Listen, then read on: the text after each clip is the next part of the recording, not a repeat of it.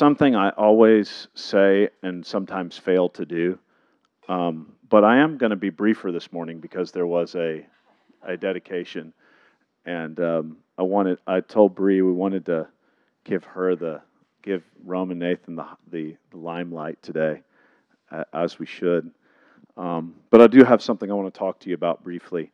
For those of you who don't know, we've been praying as a community from Monday through Friday, 11:30 for 15 minutes. We pray on Zoom and we pray before the service. How many of you have been on one of those prayer times? Raise your hand.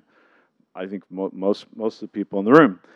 And I want to talk about this question, and it'll be applicable for those who aren't a part of ClearPath as well. But I want to talk about this question: why do we pray as a community? Like, why do we do this? But before I do that, I have to tell you a little story. I decided. Toby asked me to play on a basketball team, and anyways, I was like, yes, going to be exciting, play on a basketball team. And for me, basketball is a special. How many of you played sports growing up?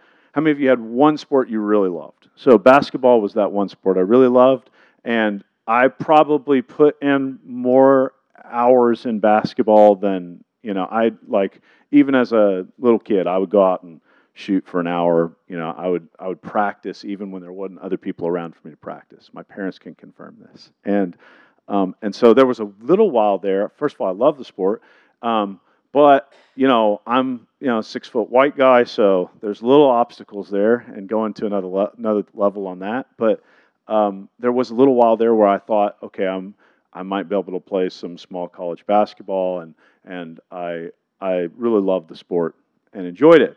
And so this thing happens, like, as I've gotten older, like, I've enjoyed doing sports and physical activities still, just because I grew up that way. But, like, this thing happens with the sport, like, that you really love, that, like, when you don't play it for a few years, and then, like, in your mind, you're about to go buy somebody, but it doesn't happen whenever you physically, like, attempt to do whatever it is. Like, you're like, whoa, like, this is... So it's like I would try to learn new things, because my perception was I'll never be as good at this as I once was. So it's always just annoying me. And so, anyway, I kind of like set it on the shelf for the last 15 years. I occasionally would play, but I decided I'm going to play basketball. And then I'm like, all right, if I'm going to play, I'm going to play. I'm going to go to the gym 3 or 4 days a week. I'm going to shoot. I'm going to start running. I'm going to get myself in shape. I even started doing plyos.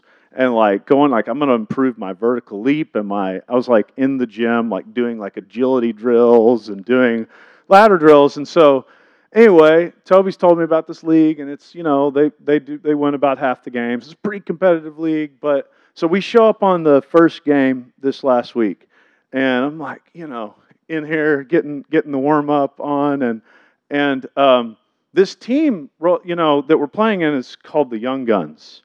Like, the Young Guns, this might not be good. And so, sure enough, this team comes out, and we find out that they were an AAU team, which is a select basketball that played together for multiple years. And so we're like, oh, that's not good. And then we find out, actually, they were a former AAU team. Most of them play college basketball now, and they're using this as their tune-up game, this tune-up league, for going back to school with their coach. So we show up to a rec league, and I'm like, there's a coach. They have full uniforms.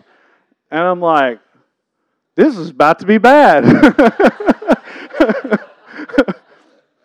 They asked somebody on our team, how many of you can dunk? And we were like, one, And so, anyway, sure enough, we got our butts kicked, like, probably in all my years of playing any competitive sport, the strongest butt kicking I've ever gotten. And we did honestly better than we should have done. And but here's the thing: is the funny thing is like, for me, like, I have to be in ridiculous shape to play basketball, because the way that I'm wired is I don't take plays off until I have to take plays off. Like, so if I'm going to run down, if I'm going to defend, I'm going to sprint down the court as fast as I can, and I'm going to play everything. And so the problem for me is, after 5 plays of playing that way, I'm just gassed. And so we were playing these guys, and they're running a full court press, they're running half court traps, they're running a full offense, they're running a full fast break, they're dunking in transition. And, as good as they were, the interesting thing was there wasn't really a player on the team who was amazing. There were good players, but there wasn't, would you agree with me, guys? There wasn't like a unbelievable player that if they were in the gym by themselves, I would be like, oh man, like this guy's here, They just were a great unit. And it reminded me of how powerful it is when a team has an actual system to play and they play as a unit. Like you can watch this in sports, but like one dominant player is irrelevant in the face of a really well-coached team, and not that we had a dominant player. I'm just saying, even if we did, we would not have done well, because when you have a team that works together, they're just more effective than a single dominant player. And the Mavericks learned this very, very hardly this in this playoff series, but I think that our life in prayer is like this. Our life in God and our life in prayer is like this. And so throughout the Bible and throughout Christian history, what we find is we don't just find praying people, we find praying communities. We have praying communities. And see, for better or for worse, I try to say this occasionally, often, because do you guys know that you have cultural lenses? You have lenses that you look through in your culture. And Ryan could tell you all about this as a person who lived 7 years in another country. But you have lenses that you look through when you live in your culture. And for better and for worse, we live in a time and a culture that has an emphasis on human individuality and human individualism. And there are benefits to that, right? And there are negatives to that. And what it means is that we emphasize and the exploits and the accomplishments of individuals. Like an individual who can do something heroic. But I'm reminded of what God told Israel in Jeremiah 30 as He echoes His promise to them as they came out of Egypt in Exodus. He says, "You will be my people and I will be your God." Notice that His promise is, Moses, you're going to be my guy. You're going to be my man. He made something like that with Moses. But there was also an inclusive promise, a word of promise over the whole nation, over the people. And so God has not merely called us to be people or for God, or persons for God. He's called us to be a people of God, a community of Him. God's desire for a people, for a nation whose heart is truly His, has never changed. That's never changed. In my lifetime, as it relates to prayer, there's been a great, great emphasis on the prayer that is done in secret. This emphasis comes from Jesus' instruction on prayer in Matthew. I'm going to move this out of the way. This emphasis comes from Jesus' instruction on prayer in Matthew 6. In Matthew 6, 5 through 8, He says, "And when you pray, do not be like the hypocrites, for they love to pray standing in synagogues and on street corners, to be seen by others. Truly, I tell you, they have received their reward in full. But when you pray, go into your room, close the door, and pray to your Father who is unseen. Then your Father who sees what is done in secret will reward you. And when you pray, do not go on babbling like the pagans, for they think they will be heard because of their many words. Do not be like them, for your Father knows what you need before you ask Him."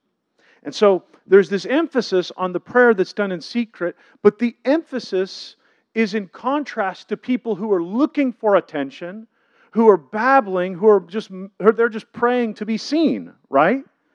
And so while God does emphasize the prayer in secret, there's countless emphasis in the New Testament over the prayer, and the Old Testament over the prayer that's done in community. And literally the very next verse gives the Lord's Prayer, which starts with the phrase what? Our Father, not my Father, our Father. And so I would argue to you that in Scripture we see at very least equal and likely a greater emphasis on praying communities than praying individuals. When Jesus is praying in the garden and He's suffering before His death, what is He looking for? He's looking for His disciples to linger with Him in prayer so that they can share His suffering. At Pentecost, do we see the picture of one person in their prayer closet? No, we see a picture of what Acts says, when they were all in one place, the Holy Spirit came. You see, God never intended for us to be praying individuals. He intended for us to be a praying community. He intended us to be a people who pray together, who know the things that we're praying for, who hear the things that we're praying for, who seek God together. Prayer is the great vehicle for His presence to be fostered and nurtured in our hearts together. When we pray together, there is something that happens exponentially in our shared experience where His presence comes and rests. I want to mention to you a few things that I've observed when we pray continually, when we've prayed continually together over the last year. For those of you who don't know, I've shared this a few times. We came together a couple years ago. We pulled together a group of people to brainstorm through, pray through what it would look like. How do we foster an environment of prayer that will sustain? And so I asked everybody the question. I was like, when you've been a part of prayer communally, when did you come? What made you get there? And what everybody said essentially was that what got them into prayer was something. There was something exciting happening. There was something moving. It was and then I asked everybody. I was like, so what is it that stopped prayer in those communities that you were a part of? And they were like, well, it was no longer exciting. And so we came to the very counterintuitive revelation that in order for you to sustain prayer, it can't be based on excitement. Like, as much as my Pentecostal charismatic self wants to say it's all about the shouting, history has proven that sustained movements of prayer have been more about faithfulness than excitement. And so we thought, okay, well, excitement can't be what gets people into prayer. It has to be faithfulness. And so I want to share with you a few things that we have learned. We decided this last year to start this Zoom prayer, and it's been by far, it's not like you show on every time and it feels like, heaven is being rended and Jesus is descending from, but it has been by far the thing that I've done in a church that has been the most sustaining, just steadfast movement of prayer. And I want to comment on a few things that are in Scripture that I've seen in this praying together. First of all, is that I have seen people begin to share in suffering. Share in suffering. We have this time of the prayer at the very end where we pray over needs. And what you see is at the beginning, it's like going through the list of prayer. And what I've seen over time is that somebody is praying for somebody else's suffering, and they look for ways to respond to that. They carry that. They go talk to them. They call them. It's like leaving just the little, I'm praying through the list, and they begin to actually share in the suffering.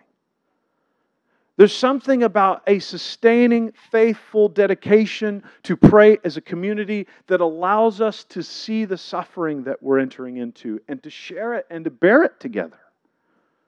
And I've seen it happen.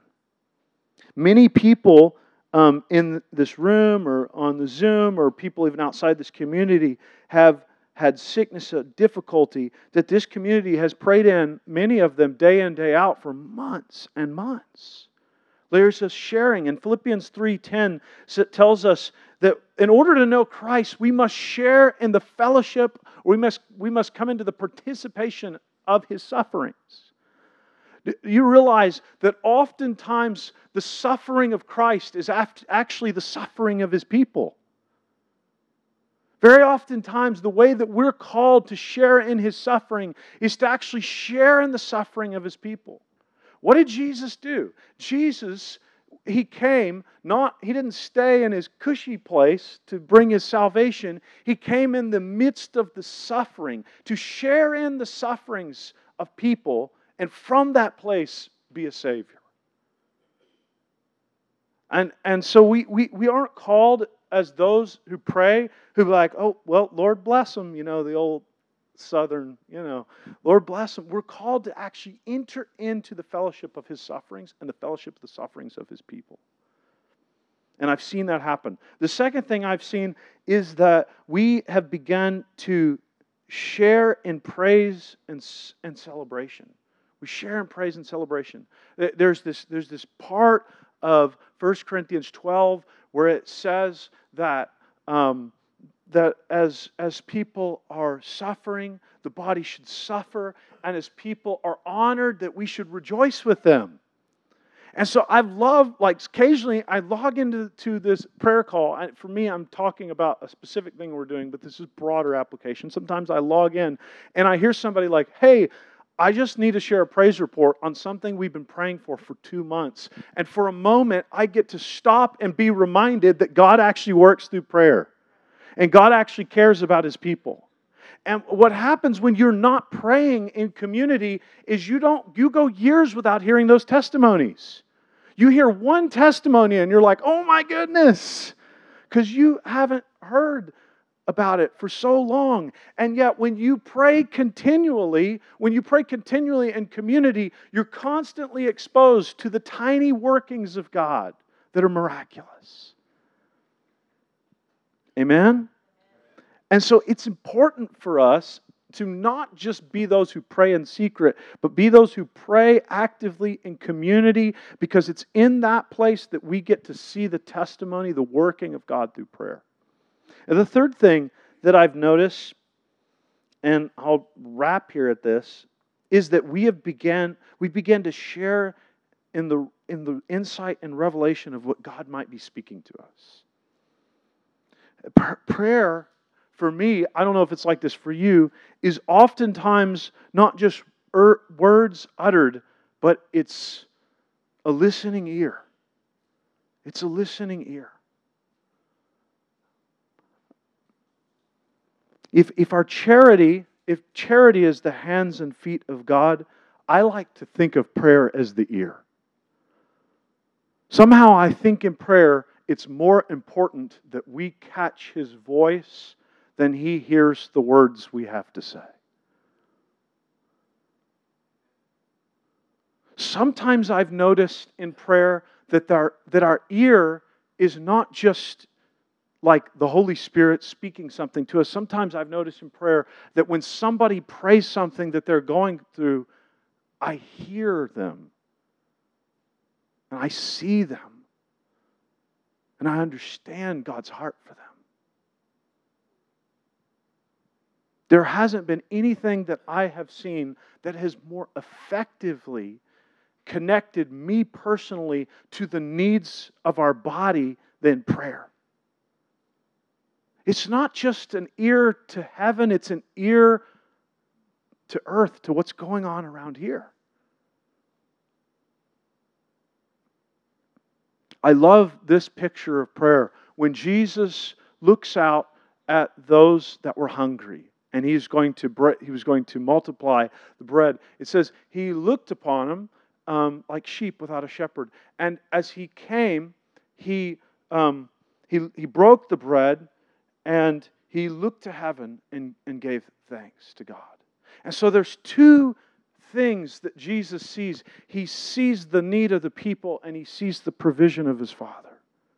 In prayer, we have the ability to hear and to see the need of His people and the provision of our Father.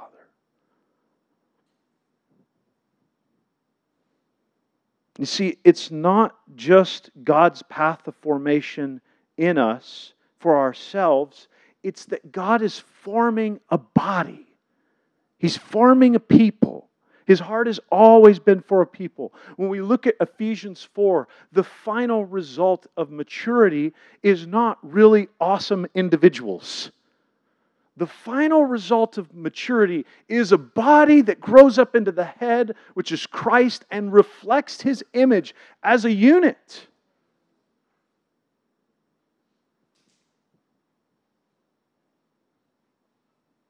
I want to remind you of what Ephesians 2:21-22 says. It says, in Him, the whole building is being joined together and rises to become a holy temple in the Lord. And in Him, too, you are being built together to become a dwelling in which God lives by His Spirit.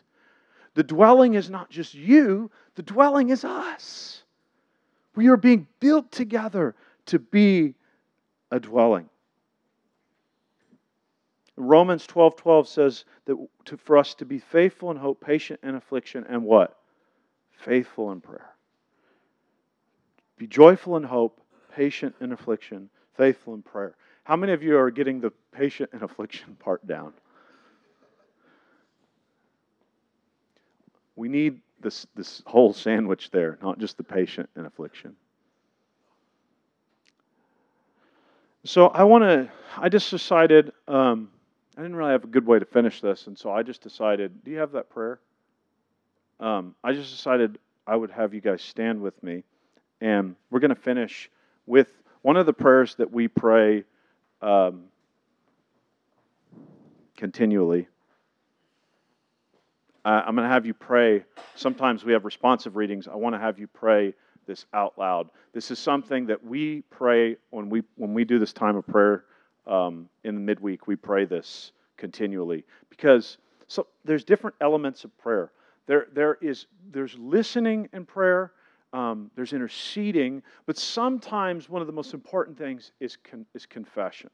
And when we think about confession, a lot of times we think about sin.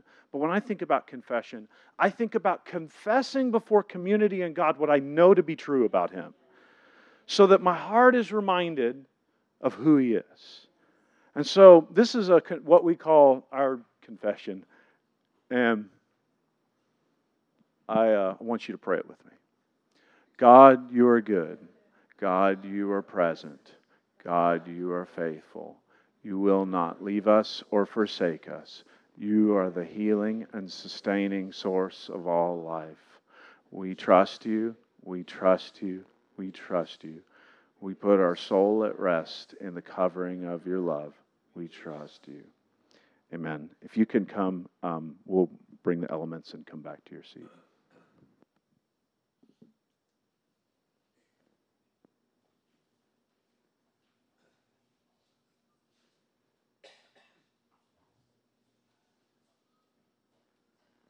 The Lord's table is the Eucharist, which means thanksgiving.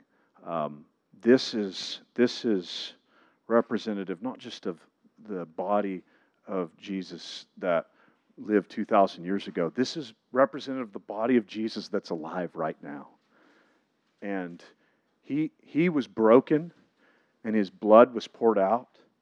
And what has happened through the centuries is that at times His body is still broken. At times we are pressed down. At times we are persecuted. I'm not putting that on this time frame. But at times we go through struggle. And so we share in the fellowship of His sufferings. And when we take this, we can be reminded that we're not just connected to His body, that He came in incarnation, but we're connected to this body. We're connected to His present body. And so I want to invite you just to lift the bread and the juice and to say thank you, first of all, for the body and blood of Jesus. died on Calvary for us, but in gratitude for the body that is present and alive now. God, we say thank you for Jesus. We say thank you for your church. We ask you, God, that you would enable us in prayer and in charity to enter into the fellowship of your sufferings, God, to enter into your resurrection life, God. God, maybe we be those who are joyful in hope and patient in affliction and faithful in prayer. And Lord, we just ask you for your mercy, God. Bless this bread, bless this juice as we receive your life and we remember your life and we proclaim your life. In Jesus' name, everyone said, amen.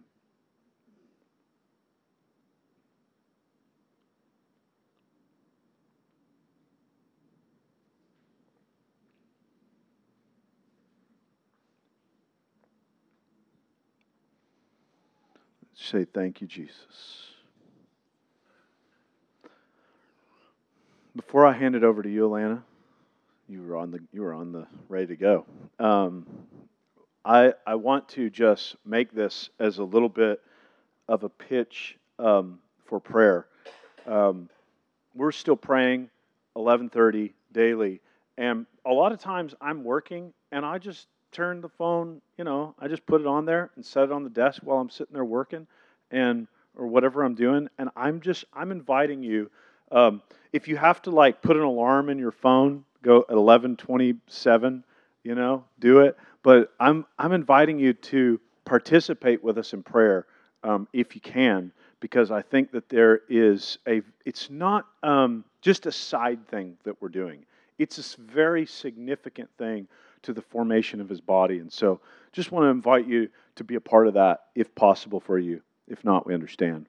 But Alana has announcements. Thank you. Okay, prayer was one of my announcements. Thank you, Jordan. And daily prayer at 11:30, and then wayfinding groups. Some people are on week 3. If you started the first week, or if you delayed a week, you're on week 2. And you should get an email today with the new prompt for your wayfinding group.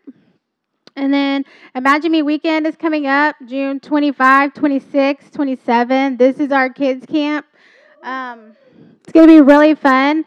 I have some kids that still need to be sponsored to go. It's $100. So I need a couple more kids sponsored if anyone feels the need to be generous. And if you'd like to be generous with your time, we need some volunteers. On Friday night, we're having a tailgate party in the back parking lot. Our theme this year is Team Jesus. It's going to be really fun. So after our service, I need people to help make hot dogs and nachos, or set up your truck with a fun game, or help get all the food together. So I'll be out here after church with a list, and you can sign up on... Yes, I have you down for whatever doesn't get filled. Okay.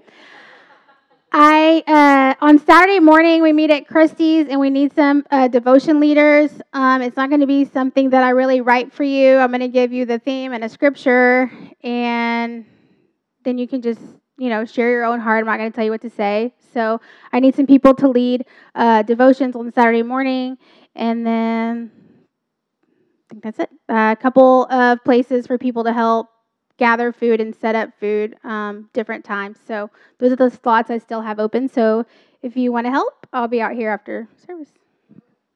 Oh.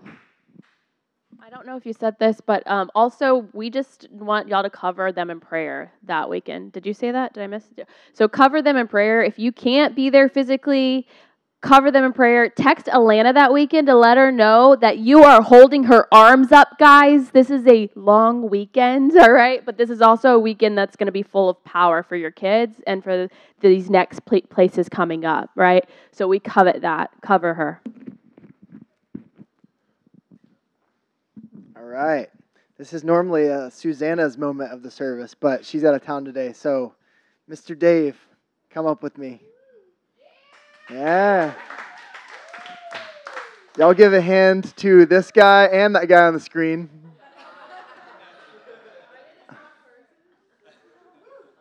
Rumor has it that they are the same human. Anyway, Dave, Well, you had to get like your suburban clients, and now you're getting your motorcycle clients. I dig it. Why don't you tell us a little bit about your business, kind of when you got started, what you do, and yeah. I was hoping my marketing director would come help me. Marketing, marketer. No, come hither. Foursquare Insurance is a company we bought into a couple years ago. I worked for them for a while and then bought it. We protect everything that's important. So, yes, we do all the things: homes, autos, businesses, life, everything, except for health insurance, because that is a mess. So I think Susanna, the thing that stuck out with me last week was, what do we need prayer for? We are in growth mode, and growth mode is more difficult than I expected, because you have to find the quality people, bring them in, and then they have to want to stay, and they have to want to do all the things. So more difficult than I expected, to be honest. And we are basically a virtual office now. So we're trying to look for people in South Texas, Houston and Austin mainly. So we'll hire anywhere, but if you guys know anybody down there, or if you guys can just pray for us, give us wisdom to know who to select and who not to select, and all that kind of fun stuff.